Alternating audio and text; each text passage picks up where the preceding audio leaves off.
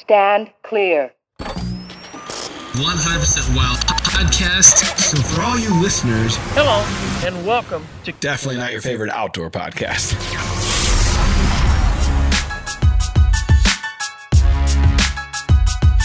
What's up, everybody? Welcome back to the Drury Outdoors 100% Wild podcast.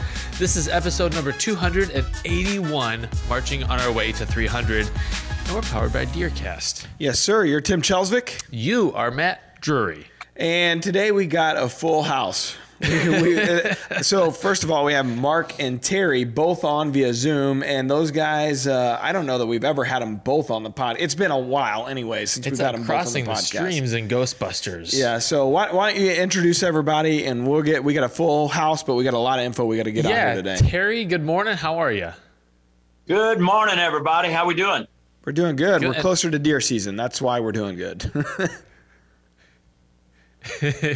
Man of many words. Terry's checking in from the war room there. And then we got Mr. Mark Drury. Mark, good morning. Good morning, guys. How we doing this morning? We're good. We're good. Before we introduce our next guest, did you get any rain? No. Bad subject. Okay, moving on. Hold on. You suck, Matt. Thanks for bringing that back up. And okay, so our next guest is Dr. Bronson Strickland, and he is a professor of wildlife at Mississippi State University. He's the co-director of the Deer Ecology and Management Lab at Mississippi State University. He's also the host of the Deer University podcast. He received his bachelor's degree in forest resources from the University of Georgia, master's degree in range and wildlife management from Texas A&M University, and his PhD in wildlife ecology from Mississippi State University. This is a house of learned doctors. Something that we all know, all three of these schools, total party schools. Yeah. Bronson, welcome to the show, man. It may have been a party for some people. It wasn't a party for me. Where was the party at? Not when you're racking up a pedigree like that. That's right. I worked too much. I was working in the deer pens all this time, so I didn't have time to do that. But thank you very much for the invitation. Pleasure to be here, meet you all. And I'm sorry, Mark, but we've had too much rain here in Mississippi. So it's literally raining right now. So I would love to shift some of it north your way. I would take every drop, my friend, every drop. Yeah. Well, we wanted to convene this meeting of the minds to talk about what is our best understanding of what really makes whitetails move, because we know that what makes them move are the things that give hunters the opportunity at encountering them to potentially have a shot. Well, we think we know what makes them move, but I think where Bronson comes in, he actually has some science behind it and research behind it. And so what I feel like will be interesting here is to see, 90 combined years of observed movement from Mark and Terry and what they've kind of noticed through time and through trail camera observation, and then research from Bronson and his crew and what, their studies have shown, and kind of maybe meet in the middle and see how these things can intertwine, or how you can take kind of the research side of it and dumb it down into layman's terms for the rest of us, and if there's any correlation between what Mark and Terry and I think what your average deer hunter notices out there in the wild versus this research that's taken place. And maybe that's a great place to start, is the research, because that's how we started having this conversation internally. I think back around 2009, Bronson, you and a couple other colleagues published some research about deer movement. So maybe that's a decent place to start and kind of talk to people, just kind of basics of how that study was set up and what you concluded from that. Sure thing. So first of all, I want to start by saying I'm a hunter. I am enamored with deer just as much as anyone else, and that's one of the reasons I got into wildlife biology and to deer management and went on to graduate school and PhD, et cetera, is because that's what I really want to study, talk about, think about every day. So I'm eaten up with deer biology and management. And another thing is, we discussed it. My colleague and friend and co-director of the MSU Deer Lab, Steve Damaris, we noticed the exact same things that hunters see. And I cannot tell you how many backroom, sometimes heated discussions with other scientists, with wildlife managers, et cetera, that are professionals. And we make these claims from our data. We're just reporting what our data show. And nicely put, our friends call BS. I know what I see, and I don't believe your results. And so that goes back and forth and back and forth. And I'll also say that we, like me and Steve, we see these phenomenon as well. And we call it Magic Day. I mean, we've all hunted enough collectively, and it's like, why in the world did we hunt a strategic place and saw no deer or very few deer, and the next day, you see 10, 20, 30? There can be something going on there. But what is what I think is important to mention here, these aren't just our findings at the MSU Deer Lab. These are findings from Texas A&M Kingsville, Auburn University, University of Georgia. It just goes on and on, even up north with Penn State and Dwayne Diefenbach's stuff. At the scale that we look at, using the tools that we have, and I think that's kind of where the conversation should maybe go, is I think we may be looking at the question with different tools and at a different scale. But the way our studies, and this is using when I was an undergraduate, I was very fortunate to be a technician, and I was in South Texas, and I was working with Mick Hellickson. And I was the guy standing in the back of the truck when we had VHF collars on deer. And you had to get out there and use a compass and an antenna and wave it around and get a location and a bearing. And so I was part of studies back then, and now here at Mississippi State, when we have this more sophisticated technology with a GPS collar. Yeah. And this GPS collar is on them for 1 to 2 years, if you're lucky, and collecting a location every 15 minutes. So every 15 minutes, we know exactly, satellites are triangulating where that buck is at, and we know where they're at. And so when you look at all these studies and you put them together, the same signal keeps coming up based on the tools that we have and the scale that we look at the problem. And that simply is, we see big differences in the biology of the animal and how that affects their movement rate over time.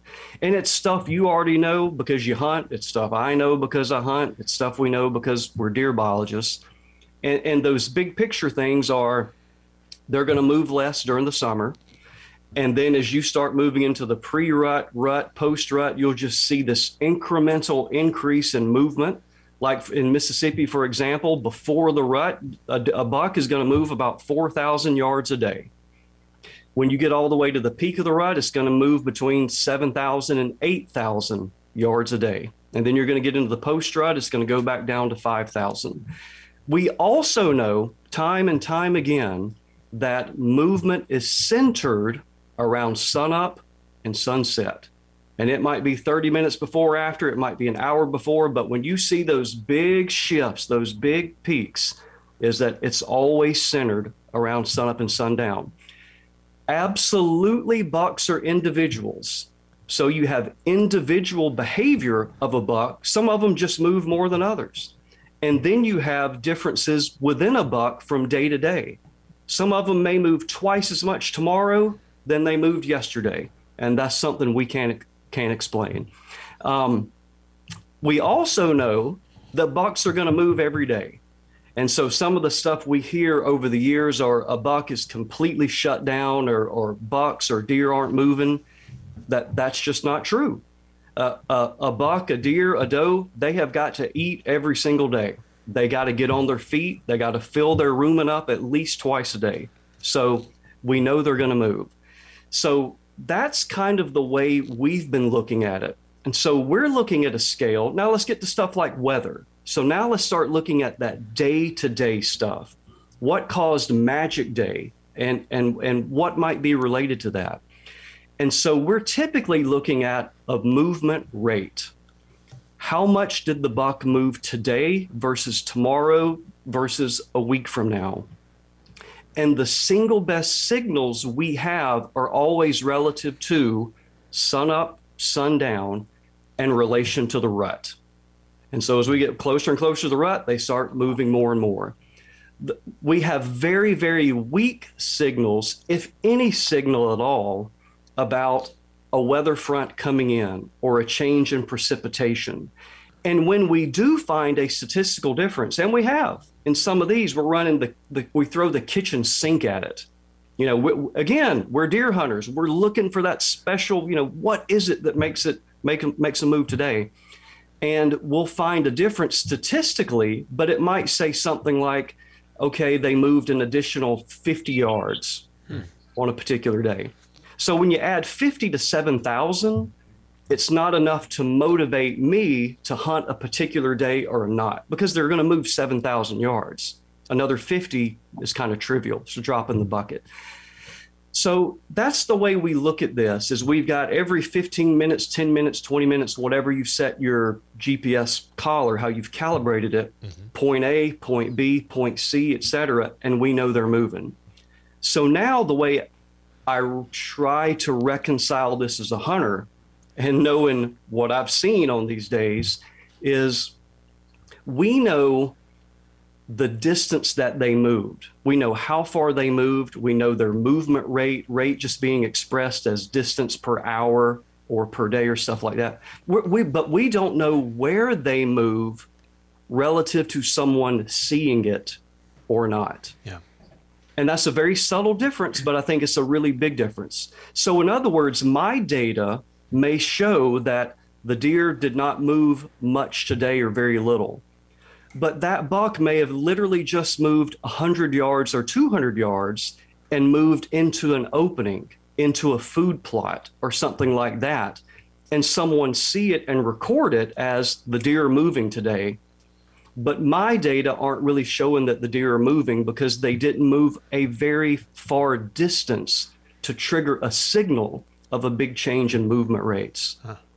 And I really think it kind of comes down to that. I was going to say, I think I've been that's talking a lot, so big I'll pass it off here. I think that's the big point to make. I look forward to hearing Mark and Terry's opinions here. Before, just to backtrack a little bit, this study, did it take place, if I recall right, in Oklahoma over a 2-year period, or was it a longer period? It was, I would say, not quite 2 years, more like 18 months, but it was summer, winter, including deer season, hunting season. And then also I'm including a study we're still working on right now in Mississippi. And this covered about 35, 40 deer, is that right? Yeah, one was, I think, less than 30. I think it may have been only about 15 bucks. And the current study we're wrapping up now has about 50 bucks. And all of them, most of them 3.5 and older, but a few of them are 2.5. Okay. Mark, Terry, anybody want to jump in here and kind of get things rolling with any questions? Sure. Go ahead, Terry. Go ahead. No, Terry. go ahead. I'll let you start. No, I appreciate you coming on today, Bronson, very much so. And it's interesting, since you published your study, I can't tell you how many times a podcast host or someone has asked me, hey, I heard weather has no effect on deer movement. And the first time I got asked that question, I was in the middle of a podcast or perhaps an article, and they said there's a new study out that said weather doesn't affect them.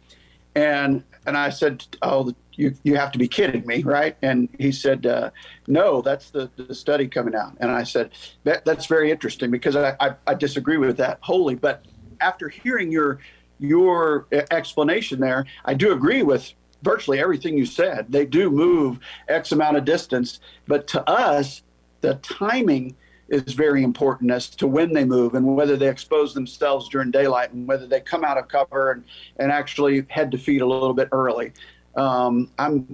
Terry and I are still doing our study. It's been going on for about 35, 40 years, and we're lucky because we're two that get to sit every single day of the season. We're lucky because we have a lot of trail cameras out there as well. So we get to observe deer movement in the wild and have for the past 3 decades for about 4 months out of the year. So we don't miss a day, whether it's a really hot day, a cold day, a windy day, a calm day, a rainy day.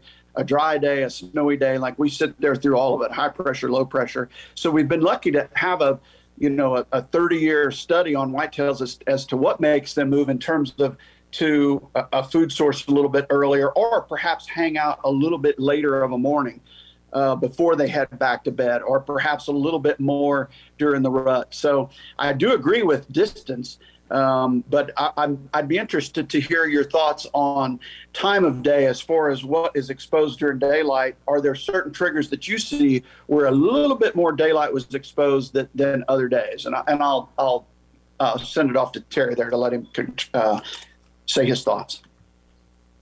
Well, this is a lot to digest, and I too welcome Bronson here on the podcast. I appreciate all his input here, because some of this is really eye-opening. I love hearing the data and all the data that they're collecting.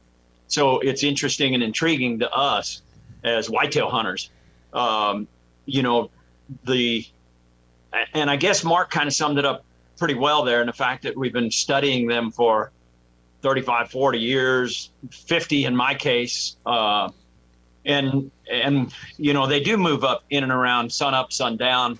But boy, the weather and precip has just been so instrumental as far as we're concerned, along with many, many other items. Their departure from average, whether it be wind speed or temperature, departure from average, barometric pressure, the dips, the peaks and the valleys of the barometer. We've really tried to hone this down and summarize. We've got about 13 different influencers that we call it, that went into an algorithm to predict that deer movement strictly during daylight hours, not necessarily at dark. But as a hunter, we wanted to know why they were moving during daylight, and we collected our data, up here upstairs, trying to formulate why they were moving during certain times of the day and when they were moving, when that activity was higher. Something you touched on was the fact that your signal, you couldn't acquire a signal because they didn't move very far.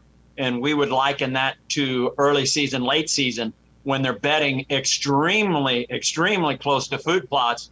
I've got a food plot now with several cameras around it, and we're seeing a group of 10 or 12 bucks come onto that food plot every day, but they're moving literally maybe 100 to 150 yards. They're just not going very far, and they have been doing that for almost a month. So those periods, early season and late season, when it's really, really cold, they're trying to conserve that energy.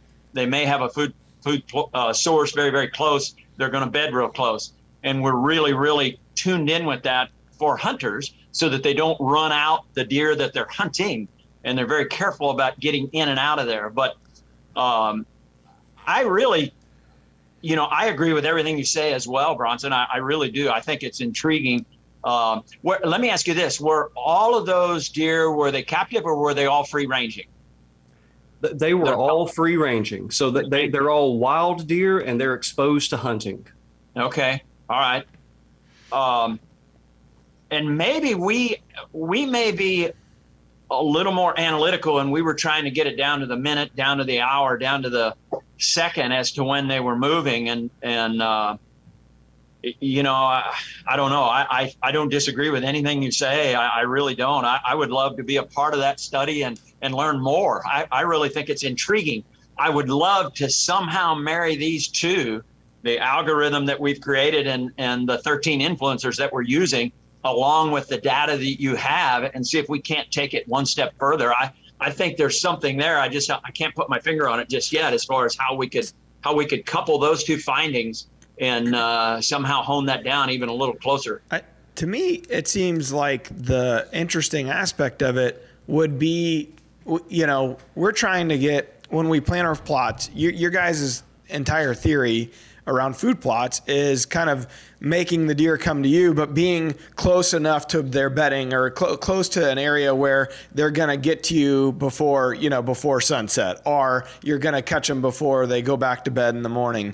And so to me, it seems like if his study is more honed in on the big movement, big picture, it's kind of a micro experiment in our instance, where we're trying to to get a finite, hey, they're only going to move 100, 200 yards or whatever it is. Because I think about it just in general, my setups, and I only know this based on listening to you guys for so long, but we're trying to plant food plots as close to their bedding as possible so that we might get lucky and they might come out right before dark, and give us an opportunity. So I'm just wondering if, and the majority of the season, like you're saying, early season, late season, if they're just, that would fly under the radar of a study like what Bronson's talking about, because they're looking at such a big picture. Hey, 5,000 yards or 7,000 yards. I mean, we're trying to get 200 yards or 300 yards, so I wonder if that is the difference. Bronson, what are your thoughts after listening to Mark and Terry and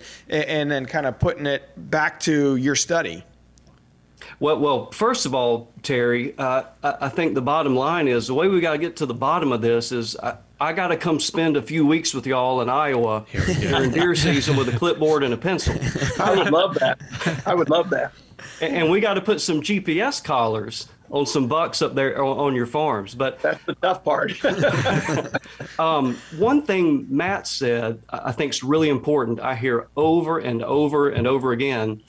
I'll give you my response, and I think it resonates very well from what you're saying. Is I'll often hear that the deer or / bucks, they're too pressured and they're just, quote, only nocturnal. The only photos I get from them are at night. And from what the data tell us, and then from intuition as well, my response has always been the buck is not totally nocturnal. The reason you're only getting photos of the buck at night is most likely because the food plot is too far away from cover. And by the time the buck travels from wherever this cover is, 500 yards, 1,000, it is arriving at the destination after sundown. So that's management right there. That's the same answer I give all the time. Exact same answer. You're just not where he's moving during daylight. Exactly. Especially those pictures that are from 11 p.m. to 3 a.m., you're probably quite distant from his bed, perhaps. So it's really about finding where that buck beds and then getting that little bit of edge. Is he going to move this day or is he not? From that bed into a place that I can get between where he's at and where he's going. I mean, that's what it comes down to. They're either moving to food or they're moving back to bed or they're moving because of a rut tendency, once we get closer into that period. So I agree with that wholeheartedly. Did your study look at time of day? I know you talked about sunup and sunset, but did you look at perhaps just a little bit of an edge, 30 minutes in the afternoon or 30 minutes in the morning? Because that's really what it comes down to, is an additional 15 to 30 minutes of daylight activity, as opposed to barely getting there right after dark or perhaps moving back before, right at sunrise, or just before sunrise, I should say. I think, Mark, that would be a case where if we probably looked at an individual buck and we had our collars calibrated to say every 5 minutes versus 15 minutes, I think we would pick that up. Okay. One thing is that because and here's the whole deal, the logistics of it, we would love to have a location every 30 seconds, but it's really, you're dropping, $2,000 to $3,000 for that collar. And that's just the collar, not the data subscription and putting it out there. So we try to get the longevity of the collar. We're shooting to get a year or two out of it. So it's battery life. Every time you get a location, you're eating up the battery. So the subtlety of that 15 minutes or 10 minutes of coming out a little bit early or a little later and being seen, it kind of gets swamped over, I believe, when you take the average of 60 different bucks. Yeah. And some of them moved a little early, some of them a little later, little individual differences. Some of them may feel hunting pressure more than others. Some are young and naive, some are mature. So that I think that's one of the issues there too, is the subtleties of, if you bow hunt, 10 minutes matters. Sure. And sometimes we can't pick that up. To me, that explains a lot. I think because just based on your description, I can kind of see where you would come to that conclusion. And hopefully you can see where we come to ours, in that weather matters greatly in terms of daylight activity, which is what we're really trying to predict and look at. So I kind of get it now that I hear your description, but I've never heard it this way. Most people just come at us and go, weather has zero effect on them. And to that, I have plenty of, retort to that. So I kind of get it now that you just described it that way. Well, one thing we recently, let me talk, Mark, address something you said a moment ago regarding during daylight hours. One thing we found from the Oklahoma study that I thought was really fascinating is it takes about 3 days. That was kind of the sweet spot we found, to where there were noticeable, tangible differences in deer behavior. After about 3 days of human sights, scents, noise, etc., being out there, deer change. But what was fascinating to a deer dork like me anyway, is that it wasn't over a 12-hour or 24-hour period that they were moving or not. It was kind of how they moved. And so we have this really complicated term in movement ecology called tortuosity, a more tortuous path. And so they would end up moving a very similar distance after hunting pressure, but they would do it differently. So they would take more left turns, more right turns. They would cover a similar amount of distance, but instead of it being a very exposed, linear, straightaway path where they could be seen, they're zigzagging through the landscape because they know hunters are out there. So that was something we documented that I thought was pretty cool as well. Another thing we've started looking at, again, that just fascinated me from a hunting perspective is, and I can't say it would be this way in Iowa, but I know in Mississippi, and we got a very different landscape. We have a very cover-heavy landscape, and that's not the case in a lot of places in the Midwest. But daily, a buck is spending, we talk about an annual home range and a seasonal home range, and here it's pretty much universally true. It's always going to be about 1,000 acres. Some places or some time of year, it may be 500. It's about 1,000 acres. But when you look at it on a daily scale, it's pretty interesting. So let me throw that out there as a question. On average, how much area do you think a buck is covering, even during the pre-rut, rut, post-rut, on a daily scale? To me, I feel like home ranges vary based on the animal. It's similar to what you were saying earlier. Some bucks move a lot, some don't move very much. And we've actually seen antler quality kind of follow that. Those bucks that move so much the previous year that you see every day, no matter where you're sitting, he generally doesn't have the growth that buck that you barely saw or barely got any pictures of, yet you felt like he was on your place all the time. To me, there's bucks that are really active within the breeding, and there are other bucks that aren't nearly as active within the breeding. And I swear you can see it in their capes, you can see it in their faces. They get a lot more war-torn from fighting and encountering other deer, and their racks are almost always that bully 8, and then you got that clean, beautiful 10-point with kickers and trash, and he has 0 scars. He's perfect shape. There's nothing on his body whatsoever. And to me, it's just a matter of whether they kept themselves in good health or not based on how much they move. But when it comes down to the rut, I've seen days where they take big, trips, and they'll cover 3 or 4 square miles. But if I had to answer your question in general terms, they will go from roughly a square mile to a couple square miles. It would be my answer to your question in a general term, trying to cover all bucks. But it varies greatly on personality, which is why I started my answer. It absolutely does. And we've kind of characterized that with some of our studies too, and we call it buck personality. And some of them shift completely pre-rut. During the rut. They will literally, and we've got a buck that's real popular on social media. This isn't related to the rut, but that rascal crosses the Mississippi River twice a year. Awesome. He spends hunting season in Mississippi, and he goes to Louisiana during the summer. So That's awesome. It's really amazing. But believe it or not, when you condense it all down to the average, and there's always exceptions, some do more, some do, but every single day, a buck's home range is about 200 acres. Mm-hmm. Whether it's in the pre-rut, peak of the rut, post-rut, it's about 200 acres. But here's what changes, I think is fascinating, during the rut, is when you have the before the rut, not the pre-rut, but before rutting activity, that 200 acres from day to day, if I can use my hands here, those little daily home ranges kind of overlap. Most of the area overlaps.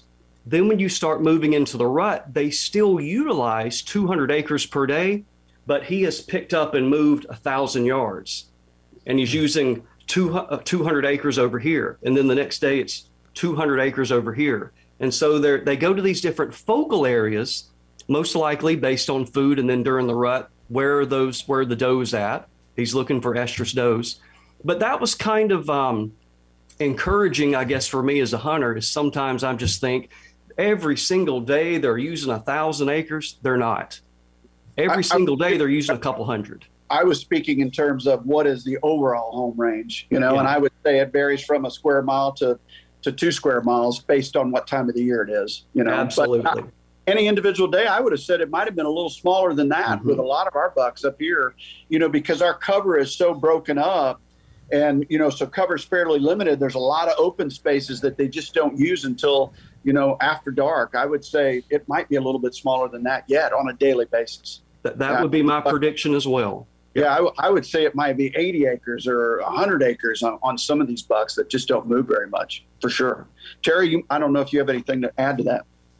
I was curious, Bronson, if there's a difference in subspecies, meaning, I don't know, how many are there total? 20, some different subspecies. I was wondering if there was a difference in what you would see in Minnesota and Wisconsin versus what you would see in Texas and Georgia. Yeah, the whole subspecies thing, that's one of those debated things at scientific conferences. If you go back to one of our very first deer books, there was over 30 different subspecies. And what we've learned is that was all based on morphology, meaning how they look, and how they look is based on their environment, and their environment is based on how much food they have to eat. So you can take so many of those little island deer that were called a subspecies, give them really good nutrition, and they look like a mainland deer. So that's really kind of fizzled and dissolved. So we really only think of about 3 or 4 maybe subspecies now. I personally, Terry, I don't think it's going to have anything to do with the subspecies or genetic classification. I think it's going to be their environment and how their resources, meaning food and cover, is distributed. I think you could go from Texas to Minnesota and you would see the exact same behavior if the distribution of food and cover was the same. That's just my hunch. I don't think there would be any difference.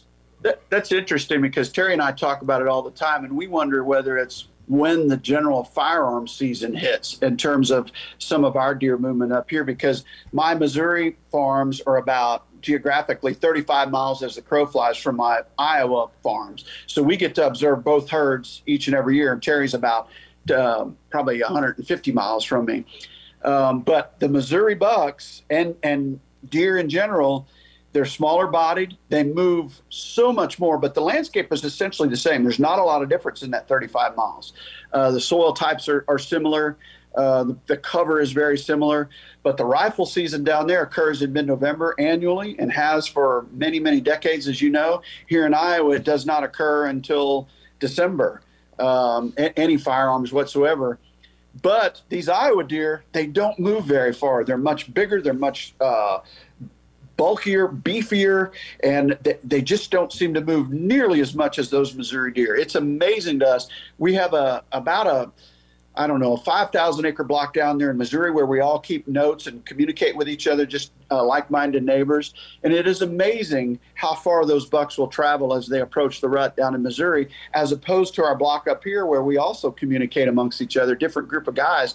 And we just seldom see a lot of bucks with that type of movement. I would love for you guys to come and do a study up here, because it intrigues myself and Terry, and he sees different patterns in Illinois where he hunts than he does there on his Missouri stuff. And they're probably, 250 miles apart, I would think, Terry. But we've seen drastic differences in movement just as close as 35 miles away. It intrigues us each year. If I may add to that, I agree with that wholeheartedly. We thought the Missouri deer moved a lot. until we started hunting Illinois with regularity. And some of those big open blocks, there's some huge destination feed fields over there, huge alfalfa fields. They travel miles over there, and it's amazing to us. We may get a picture of them in the morning, on 1,500 acres. They may be on one end in the morning and then on another end in the evening. And it's amazing to us how far they travel over there. And then you may get an email from somebody that said 2.5 or 3 miles away that said, yeah, I got pictures of that same deer.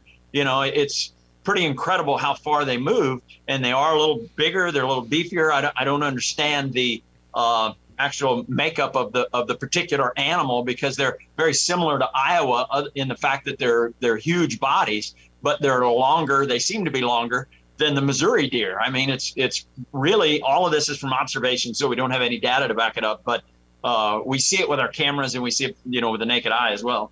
And we're not saying it's daylight big distance. We're just saying they are in point A and point B sometime, and most of it, I think, is at night, because they're not walking during the daylight, or they'd all be dead, right? So it's I think, a lot of travel at night. It was amazing to me, and then the next deer you hunt, he doesn't move that far. I would love for you to come up and observe it in response to your earlier tongue-in-cheek question. I would love for you to come up here and watch what we're seeing on a daily basis. I think you would be intrigued, or I'd love to open up my computer to show you all the pictures we've taken, or Terry's computer. I mean, I look at about 1.5 million to 2 million trail photos annually, and I've been doing that since probably 08 or 09. So we've got a lot of data, and I've kept every rack buck picture, generally nighttime or daytime. There's a lot of data in this computer. I know that much. I call it the brainchild of the whole operation, and that's how we kill them. And that's what we've learned about general movement, is just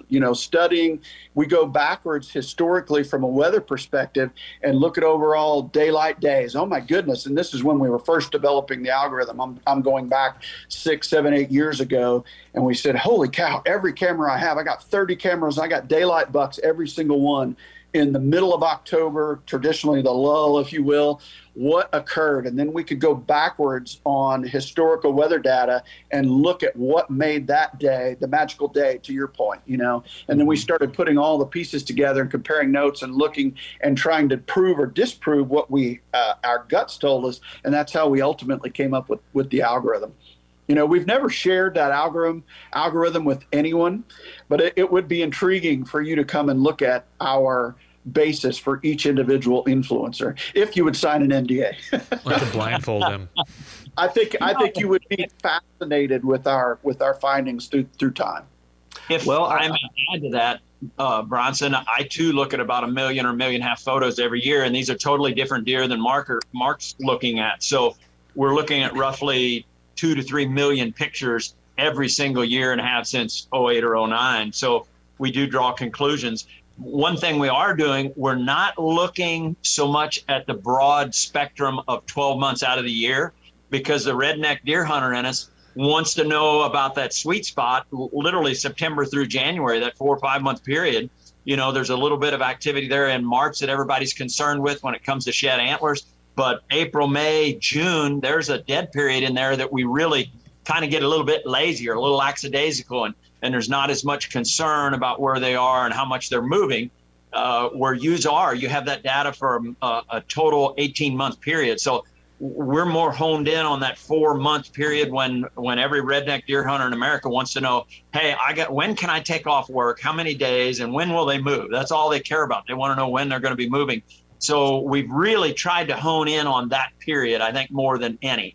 I know in July and August there, when they got their antlers and they're growing, full velvet, everybody's out trying to get video and pictures and so on and so forth in open fields. But we're really, really concentrating on a pretty small period there, that 4 or 5 months. And I think we've got into some detail there that maybe is a little more finite. But I'm like Mark, I would love to have collars on Missouri deer, Iowa deer, Illinois deer, Kansas deer. I would love to collar more states, and I realize the cost effectiveness of all this, but it would sure be intriguing to see the differences and some of the minutia that we're talking about here. Well, I think that would be a really good way to kind of reconcile the stuff we've been talking about is in your space where you have collected all this data for all these years. And Terry, nobody blames you for not looking at pictures during the springtime. You got a turkey hunt sometime, and you got to fish sometimes too. So, but I think a great way to reconcile that is going to be in the same area at the same time is having GPS collars on bucks, so we can look at that type of data, pairing that with your camera data, where it's going to be this camera represents what a hunter is going to see. It is going to be visible to a hunter, and seeing how closely they align, or maybe they don't align whatsoever.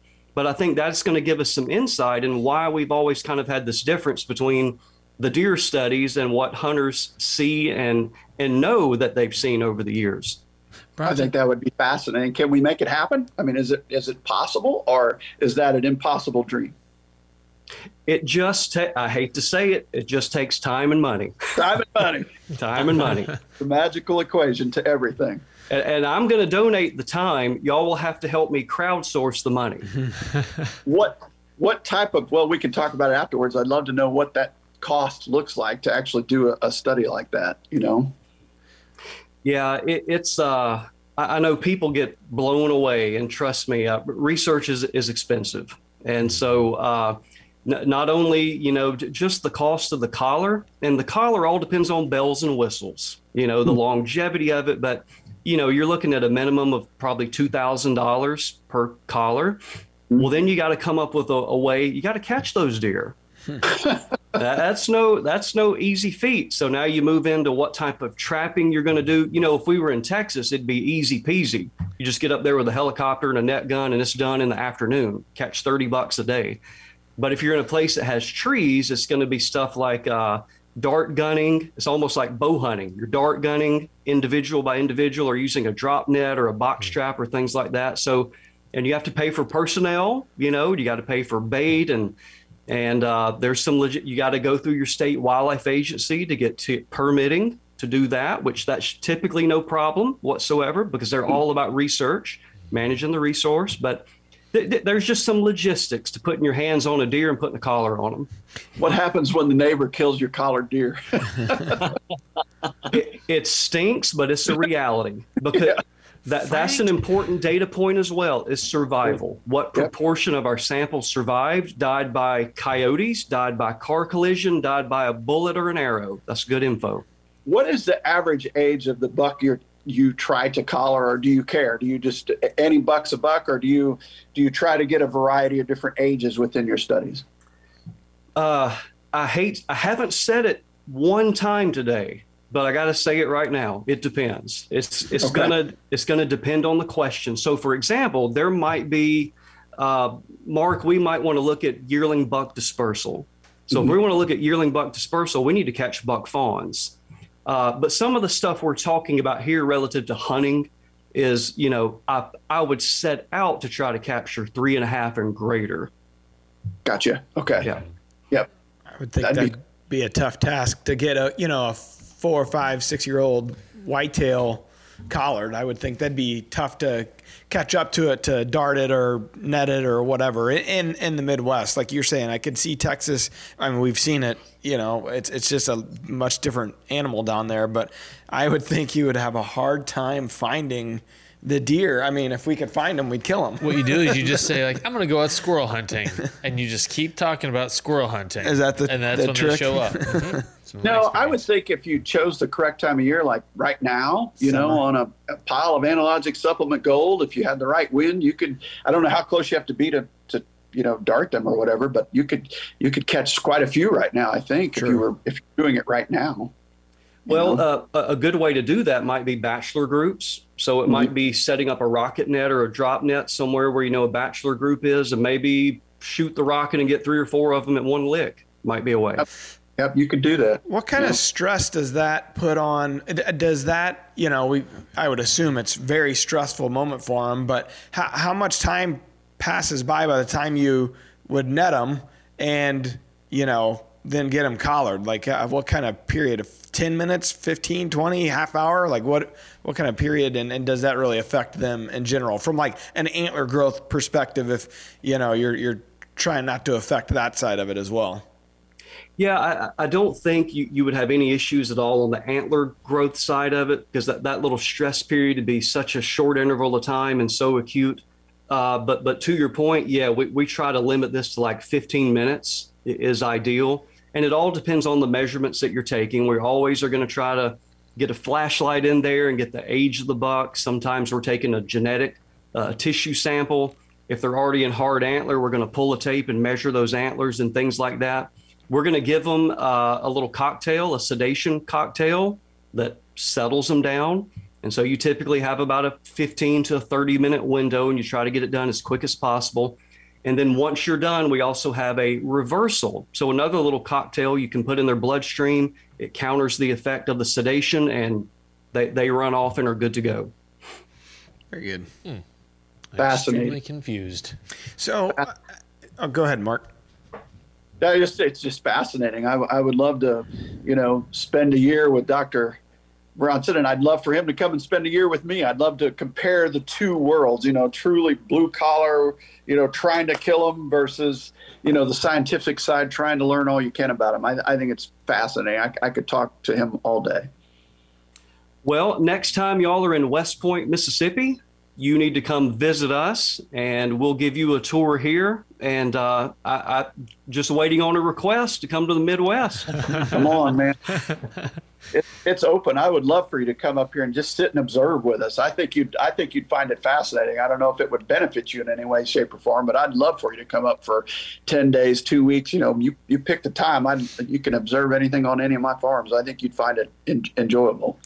That would be a blast. I think Terry touched on it when he said, we're looking at that 4-month period when we're trying to be laser focused on it. If you think about like your graph of movement over a 2-year stretch, I would think that there's periods there where, it may look like a very minute, change, but for us during the hunting season, that's a monumental change. If you were to expand that 1 month or that 1 week or that 1 day and see the graph really rise or fall in movement, you know what I mean? I think I really feel like that's the difference in the study versus the boots on the ground, like daily effect of hunting season. What do you think, Bronson? I think you hit the nail on the head. And just circling back to we look at it at a macro scale, and the devil's in the details with the subtleties. Yeah. And so where we may not get any meaningful signal that they moved 10 minutes earlier and 100 yards this way versus 100 yards that way, that's the difference in you seeing a deer or not seeing a deer. And, we record it as no change in movement. But if it moves 100 yards to the left versus 100 yards to the right, it's an opportunity for a shot or a kill. Yeah. Yeah. I think that's the difference. Or if they move earlier. Yeah. Certainly. Yeah. The other thing that we haven't talked about is just our general Drury Outdoors team and our 30 years, specifically the last 20, Matt, that you've been there. You record all the kills that come in from our team, and we take about 125 mature bucks a year on average. So in the last 20 years, we've taken however many deer that is. It's a lot. That's kind of 1,000. What? Incalculable. Figure that out. We're taking 100 a year, so 1,000 in the last 10 years. So 2,000, call it 2,500 mature bucks in the last 20 years. And I would bet money, 70% plus come on a cold front. Matt, would you agree or disagree with that? You take them all in. Agree, and it's not only a cold front. We talk about this a lot. Around the full moon period, the 10 days leading in, and then the 5 days leading in and 5 days after, specifically that 10-day period. The cold front and that recipe is magic, because we can get into a lull, warm period, terrible moon, but you could rest assured the team is going to catch up once the next full moon comes around, and once a cold front hits, it'll be a wave of success for those periods. Yes, dark of moon has been a very big challenge for us, and we're talking about 50 to 60 hunters that are across the country. They're not all just Midwest. I mean, we've got guys in the Northeast, Texas, out west. So that would be another incredible data point for one of your students if they ever wanted to study it. I mean, it would be incredible to look at each date, what the weather was doing, what the moon was. And I think you'd put together some pretty cool findings there, because we've got 20 years of history of, like I said, 2,000 to 2,500 deer that are probably average age 4.5 or 5.5 year old getting harvested on film, most with archery equipment. We take probably 70% archery and 30% firearms each year. Yeah. So I think that we haven't done it, but we kind of know because we see it happen each and every year. But if you actually laid it out in a scientific form, I think it would be fascinating. So, Mark, you're saying that for all those records, or most of them anyway, you're going to have the date and the time of harvest? Okay. Sure. We would We have could do something with that. They're on video. Yeah. Okay. Yeah, we would have the I guess date. It very easily have the date, the state, the weapon, the time. We'd have to go back and gather, but it's all doable because we have it all. And a lot of that is first 30, last 30. I mean, Right. you know, the majority of it's the last 30 minutes of the afternoon. But it Okay, was, now the one, you'd also see groups of bucks, like you'll catch a day and all of a sudden 4 giants went down, and then you'll go 4 or 5 days, another weather front hits, 3 or 4 more go down. Like you'd see collective groups, but yet in different parts of the country, same weather front though. so two things that would make that, in my mind, a little better or more reliable finding would be, so we have the kill, which means that the deer showed up, number one, but also there was success that you killed it. Everything went right with the hunt. So it would be awesome if we could disentangle that I saw the buck and it was there. So because that is what's related to the phenomenon of the weather or the front or whatever. What would also be really, really useful is the days where the hunt took place and you didn't see it. Plenty of those. So we have the total amount of effort of hours of stand sitting and then the success. So you would really scientifically, you also need to compare, I did hunt and came up 0. I hunted and I saw the buck, I hunted and I killed the buck. You could do that part of the study with just Tim and I. I went and I saw 0. Yeah, you want data points? You got data points. We got all kinds of data points. Give you a bunch of goose eggs. I do think it would be interesting that the 2 other things you asked for would be much tougher to untangle because we didn't keep notes through it. But I do think it would be interesting to just lay it out and go, wow, there's 2,000 harvest or 25 harvest. As it pertained to weather and moon, was there a consistency? Yeah. Well, maybe that's something that's part of the ongoing conversation that we have as we try to find a way to have our hunters, our team members, do some logging while they're out there. Which, like for critical mass, we do have an idea as far as not the days they went and didn't see anything, but the days they went and encountered a deer and didn't kill it. Because we show all the encounters too, so we would have a little bit of that probably fairly easily for at least 15 people or so. Our team members are practically scientists already, so this is not a stretch. Yeah, it depends who you're talking to. Matt, what would you say the percentage is through that 20-year period that A, it was a cold front, B, it was a full moon period within 10 days of the full, or within 5 either side or 7 either side? Man, I would think it'd be like 85 plus. It's really high. I know that. It's really, really high. I was going to guess 85 to 90% out of all of those bucks that we're talking about.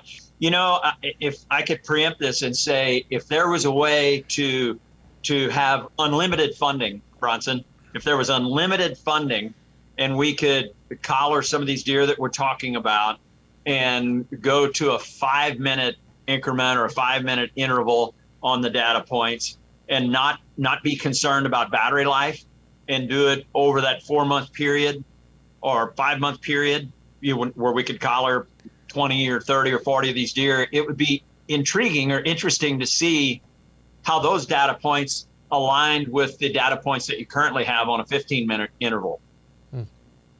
Yeah, sure. Yeah. That would help a lot, and that could address some of those little details about it showing up in dusk and seeing the buck and getting a shot versus 10 minutes later and it's dark. Absolutely. And even some of those midday points, we kill a lot of deer between 10 and 2. It's a sharp window, but there are those periods throughout the rut where 10 to 2 is pretty magical, and a lot of guys can vouch for that. It might be noon, might be 11, might be 1. Those are rare occasions because most guys aren't sitting there between 10 and 2. They may grab lunch or something, but we have those opportunities as well. So all of those little subtleties would be kind of cool to find out. Yeah, and our data show that as well. So when I talk about that the peak movements are centered on sunup and sundown, that is not to say that there aren't bucks moving at night, in the middle of the night, and it's not to say they're not moving some during the day. It's just the relative amount of distance covered is usually sunup, sundown. But yeah, I've shot deer at 11, noon, 1 o'clock as well. I like the fact that you wanted to see when the guy was sitting out there, he didn't kill the deer, but he saw the deer. I also like knowing the data when he was sitting out there and never saw a deer. I'm with you. I think those are important items as far as determining these 13 influencers that we use. Which we try to disprove this thing on a daily basis. When it says bad and don't go, we still go. And we try to prove it wrong, and 99 out of 100 times it proves us wrong. But I would love to take it one step further, just like you said, and say the days that he saw it but didn't kill it, right, when that dude's up on their feet. I assume go ahead. One of the most intriguing things to me as we've studied this is the effect of cloud cover on movement as it varies by month. In other words, we're getting ready to open the Missouri season in September, and they've been hot all summer. All of a sudden you get a little cool front in, it's cloudy, and the deer are going to move very well on those cloudy days. If you take that same cloud cover, the amount of cloud cover, disregard temperature, and place it in December, it will have the reverse effect on overall daylight activity. I will bet the farm on it. Like in December, they are literally the kiss of death. If they roll in, your deer movement is going to be very suppressed. They're going to move quite late. However, if the sun shines all day, they're going to move so much earlier. And I assume it has to do with the thermal units, and that's the only thing I can come up with in December when they're trying to conserve energy versus in September when they're trying to consume as much as they can as they head into the rut. Have you ever looked at that, or do you have any theories as to why you think it varies? Sunny days, early season can sometimes subdue movement, whereas in December it enhances movement, and vice versa. Cloudy days early, I see a lot of deer in September. However, in December it suppresses movement. I haven't looked particularly at that, but I would say the biological reasoning, if something were to come out of it, my hypothesis would be that deer try to live in what we call their thermoneutral zone. The thermoneutral zone is basically they're not having to expend an inordinate amount of activity to either, they don't have to work hard to stay cool, they don't have to work hard to stay warm.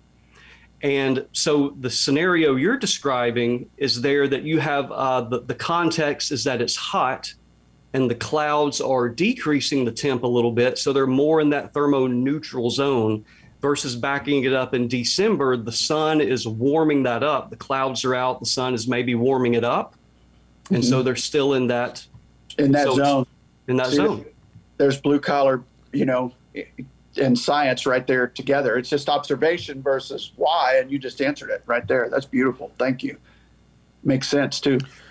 I would think, we talking about the research side of it, and I would think you'd have to have guys that were hunting like Mark and Terry every single day to and almost document. Well, you would have to document every single day versus when there's a cold front and we have a bunch of team members out there, the odds are going to be better. Now, I would think when there's the conditions aren't optimal, and if we sent the same group of guys out there and we took down all the encounters that they may have had, I would think you'd see way less. That's kind of the whole point of what Mark and Terry came up with the algorithm, is trying to optimize your days. But I guess for your research and for that purpose of it, you'd have to have some times where it's not optimal days and you have the same amount of people going out to hunt, and then you'd collect that data to see just what effect the full moon and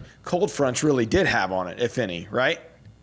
Yeah, you hit the nail on the head. So you've got to have a lot of hunters out there. You need a lot of reps, a lot of people. You need to collect a lot of data. So you got to, and the best way to do this, and y'all aren't going to like it whatsoever, scientifically, the best way to do it is at random. So a random number generator, and you get to hunt this particular day at this particular place. Everything's at random. And then over time, if there's a relationship, you start finding that. But that protects you by doing it at random. It protects you against bias, and that you're kind of going, I'm going to go on the day it's a little bit better, or hunt the place where the greater probability of seeing a deer. Doing it at random would eliminate that. But then also, coupled with that, is you don't have to worry as much about who gets to hunt. Use trail cameras. Sure. Yep. With the camera, run it out there. That's what we do through most of the season is, we're only hunting one spot, but I've got 250 running right now, but I'm only hunting one spot, and we have guests in and that type of stuff. So that's where most of our conclusions came from, frankly, because I want to know unpressured deer movement. I don't want my presence to affect what my overall assessment is of that day. And I think Terry would answer that the same way. Absolutely. The cell cameras truly have changed our level of intrusion, if you will. We were apprehensive about putting cameras in their bedrooms because we didn't want to walk in there and change the card or check the batteries. We just, there's something about it that was against our nature. We just couldn't make ourselves walk in there, and push them out of where we thought they were bedding. So cell cameras have changed that drastically, where now we can collect all the data. You use a lithium battery or set of lithiums and it'll go for a year.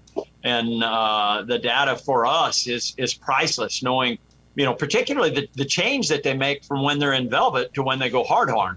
And that big move that they make, seems like they made one move during the summer months just to kind of, I call it a walkabout. In July there, you see these big bucks, in spots that you've never had them before. They make their little walkabout and then you don't see them again, and do we have the cameras in likely spots, and do we have them in spots where maybe that deer just happens to not be living? Absolutely. The cameras aren't always in the right place, but because of the number of cameras that we have, and particularly if we get a spot where we have a big deer that we know we're going to go after, we put more cameras there. So the data that we're collecting, instead of 2 cameras, there might be 6 or 8 cameras in that one little bitty 40 or 50 acre parcel.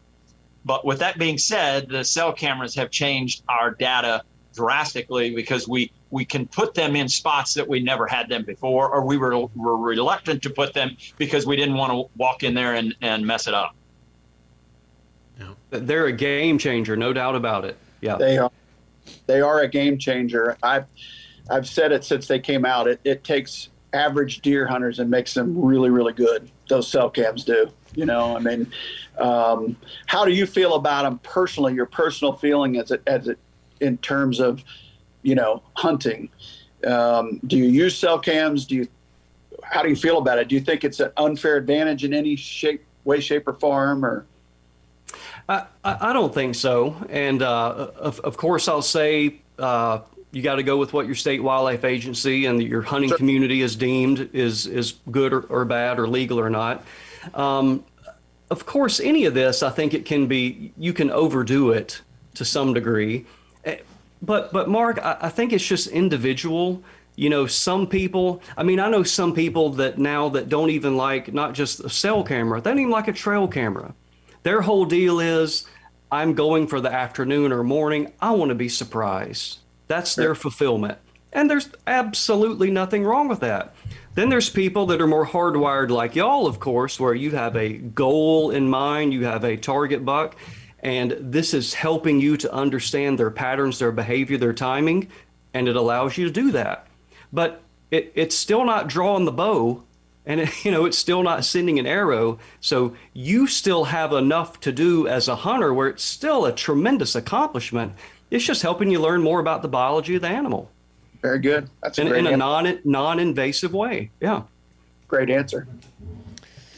Awesome. Well, man, this has been so much fun. Yeah, and I was going to say, for our listeners or viewers want to get more of Bronson, they can subscribe to his podcast, Deer University. Hey, and let me do one little plug. And my friend and co-director, Steve Damaris, he's been on me for the past 2 months, is that we literally have spent a lot of time taking this most recent study in Mississippi, and we've put it in a popularized article. So we got the journal publications, all that kind of stuff, but we are literally graphically showing all of the stuff we're talking about. So our goal is, before deer season, we're going to have an available online PDF that people can view and download and show all the very things we've been talking about today. The daily distance move, how it varies with the rut, the personalities and home range shifting and daily home range, seasonal, all that stuff. We're going to have it put together and freely available. And so we'll be announcing that on social media and on our podcast and so forth when it's available. So all of your listeners can download it and view it and let the conversations continue. That's exciting. Very nice. Yeah, well, an open invitation, Bronson, if you want to post that in DeerCast. I'm sure our DeerCasters would love to see that too. Great. And something to note, we should have started out with this conversation kind of came about because of an article in North American Whitetail, correct? Mm-hmm. What was the writer? It was one of our DeerCast Paul writers. Lanier did that, yeah. And I think it's not out yet, but it should be out within the next month or so. And Mark was quoted and Dr. Bronson was quoted as well, right?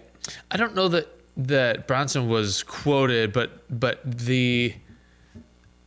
it's possible he was, but more so the research that they did back in 2009 in Oklahoma. Okay. Yep. So coming. I read in that article, I thought it said that it was in an enclosure. Is that accurate or inaccurate? If an enclosure was studied, that was not our study. They could have been referencing some other study, but it wasn't ours. Okay. All right. Did it not say it was an enclosure, Tim, in that article? What I read when I went back and I read the PDF, that it mentioned a 2-strand electrical fence that didn't seem to impede deer movement. That deer were tracked both inside and outside that fence. So it was a fence. Oh, but well, no, that wouldn't. Okay, that wouldn't impede them at all. Yeah. No. Okay. I've got 5 strands and I can't keep them out. Seriously. I got pictures of them inside. I go, how did they get in there? You hot wired off a food plot, and they're inside the hot wire, eating the leaves off your scrape tree. Yes. There's that scene from Mission Impossible where Tom Cruise is going through all those lasers. Yeah. I think the deer have that same ability. I like the Catherine Zeta-Jones version better. Well, is there anything else that either any of the three of you guys want to add before we kind of wrap things up? I mean, it's been very informative. We could probably go for hours and hours if anybody had the time. Yeah, I could go for days. Anything you guys want to add? I do not. I thought it was fascinating. I want to thank Dr. Strickland for coming on. That was an enjoyable conversation. Well, one thing I'd like to add is funding. Funding seems to be, a big issue, which we understand how expensive these studies can be.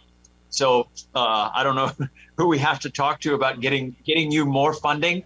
That would be maybe one of the catalysts here as far as going forward, because I think it would be intriguing to run different tests as far as that collar is concerned and go on smaller increments, smaller time intervals, that 5-minute interval that you mentioned, and not have to be as concerned about battery life, where we could do it just over that 4 or 5 month period, and then also do another long term with in different areas of the country. I think it would be extremely helpful. Big time. Yeah, I really do think that would give us the answer. If there's any answer to be had, it would be using the similar methodologies. It would be using your methodology, your technique, what you're seeing, And then literally same place, same time, we're looking at the movement of deer with the GPS collar. And I think that's how you slice it up and find out what's going on. That'd be fun. Yeah. And then I have access to the GPS software on the backside just to keep track of things. Sure. You probably would get wrapped into that. Right. You better be careful what you're wishing for, mister. You got some extra room on your plate. Here you go. Well, thank you to everyone for taking the time this morning to have this conversation. It's a great one. I get the feeling that we'll probably have continuations of it down the road. Absolutely. That was great. Cool. All right. Well, Dr. Bronson, thank you. Thank you so much. We appreciate your time. Yes. Absolutely. Thank you very much for the opportunity. I really enjoyed the conversation, and I may be biased here, but I think we covered a lot of ground. We did. Yeah. Did we just become best friends? Yep. I will put the link to your podcast up in the show notes in case folks want to get more on a regular basis from you, Bronson. Fantastic. Thank you. All right. Thank you so much. Thank you very much. All right. We appreciate it. I think that wraps it up, Tim. Let's shut her down. All right. Until next time, peace out. See ya. DeerCast is now supercharged with maps. Get ahead of your game with killer new features like live Doppler radar, wind check out to 5 days, virtual rain gauges, GPS path tracking, and more. Plus, get our 14-day revolutionary DeerCast prediction and access to DeerCast Track. Prep, predict, and pursue with DeerCast.